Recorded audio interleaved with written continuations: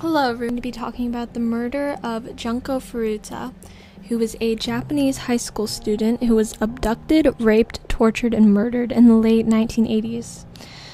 She was mostly known, her murder case was known as the Concrete Encased High School Girl murder case, since when her body was discovered, it was in a concrete drum.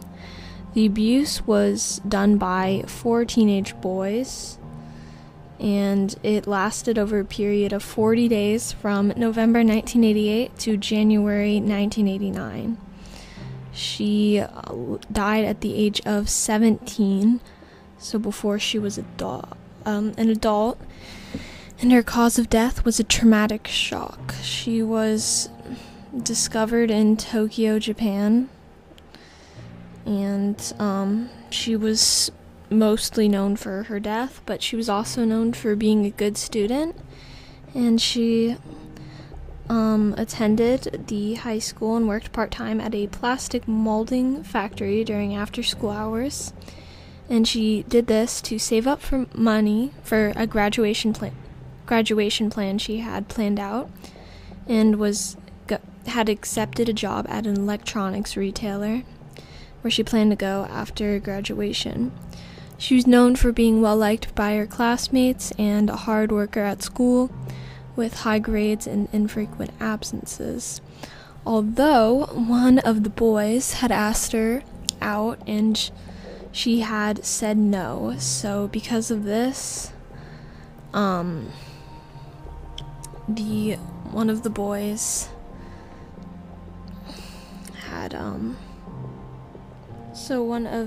boys had taken her captive and held her in his house for 40 days after having kidnapped her, and he had beat, raped, and tortured her.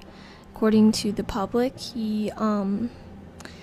they shaved her, forced her to dance to music while she was naked, and masturbate in front of them. And then they left her on the balcony in the middle of the night with little clothing, and they would insert objects inside of her, including a lit match, a metal rod, and a bottle, and forced her to smoke multiple cigarettes at once, inhale paint thinner, and drink large amounts of alcohol, milk, and water. In one of the incidents, Mayano, who was one of the main people who kidnapped Furuta because of her just not wanting to go out with him, which is a terrible thing to do just because someone doesn't want to go out with you. And it's just really unfair of this to happen to such a young girl, especially who had a lot of plans for her future and worked hard for them. But he had burned her legs and arms with a lighter fluid, and by the end of December she was severely malnourished since they rarely fed her, and after being fed only small amounts of food and eventually only milk, due to severe injuries and infected burns, she became unable to go to the downstairs bathroom and had to lay inside of his room just in a state of weakness. And also a lot of people were invited over to the house that she was kidnapped and forced to stay in, and she was repeatedly raped for a period of 40 days. And no one in the group told anyone about that they had kidnapped her and kept her hostage at one of Minato's parents' house, and that was where their gang hideout was. And whenever his parents were there, she was forced to act as his girlfriend so that they would not report him to the police.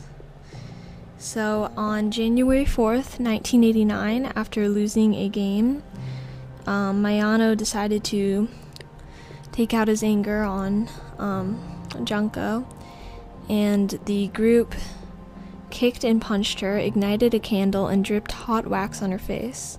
They placed 2 short candles on her eyelids and forced her to drink her own urine.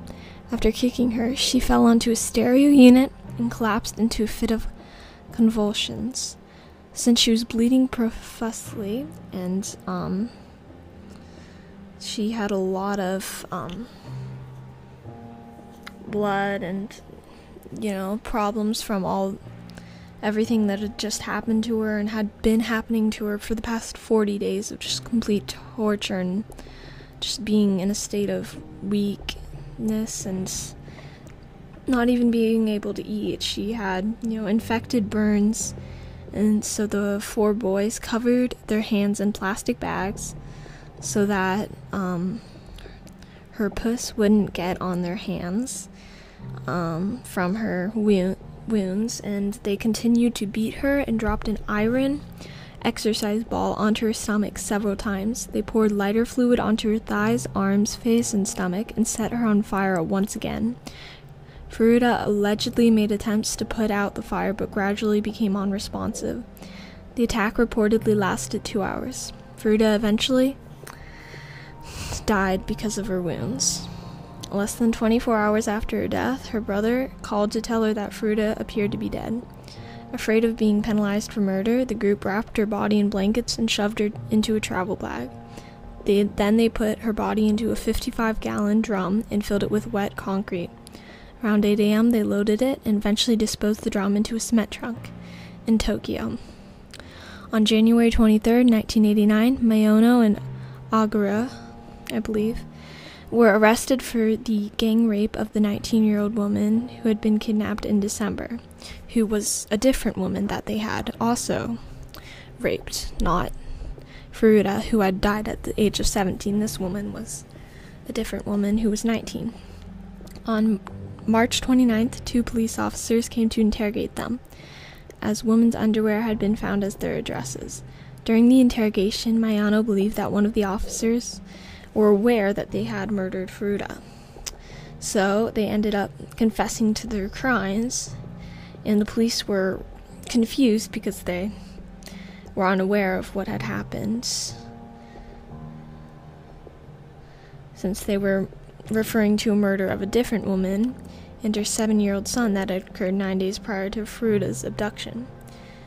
Yes, in which that other case had remained unsolved. The police ended up finding the drum, which had her body, and they also identified the footprints. On April 1st, 1989, Agura was arrested for a separate sexual assault and subsequently rearrested for Furuta's murder. And they were then his friends were charged because they found the DNA inside the victim's body, and they were charged with rape. And despite the brutality, the boys' identities were sealed in the court so that no one really knew who they were, and they did actually even plead guilty to committing all the injuries that resulted in her death, but they didn't commit to her murder. They just said that resulted in her death, but never entirely admitted to the murder. But the leader of the crime had 17 years in prison, and the 20-year sentence is the second highest sentence given in Japan, before life imprisonment. The 20-year sentence is the second highest sentence given in Japan before life imprisonment.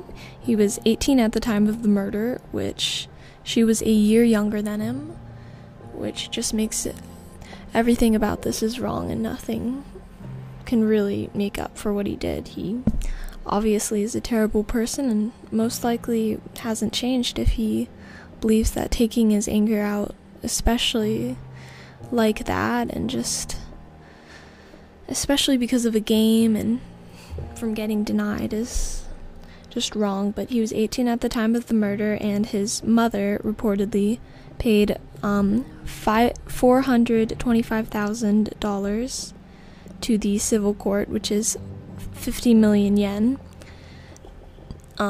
He was let go 17 years later, and he was also rearrested again for fraud because he obviously hasn't changed his ways. And he, along with the other people, who was another person named Ogura, had 8 years in a juvenile prison before he was released in 1999, and he was 17 at the time of the murder, and he was known for boasting about his rule of kidnapping, raping, and torturing Fruta. And he was also arrested again for assaulting someone else. And he also threatened to kill a person and continued to go back and forth to jail. But as you can tell from the story, she, her memory should, still be kept alive so that people can just understand that people are, there's a lot of bad people out there, and this girl worked very hard to have a future. She worked on having after-school jobs. She worked hard for her grades. She was nice to people, and then all because she wouldn't date someone, all these terrible things happened to her. And after 40 days of torture, after being hurt and abused so many times, all this man had was 17 years. And once he was free, he went back and he kept on doing it again. So as you can tell, there's definitely something wrong with the court system. Not only in the US, which there are definitely problems within the US court system, but also in international court systems such as Japan. And hopefully this will change, because things like this, they don't deserve to happen. And some people, they don't learn unless there's extremes, and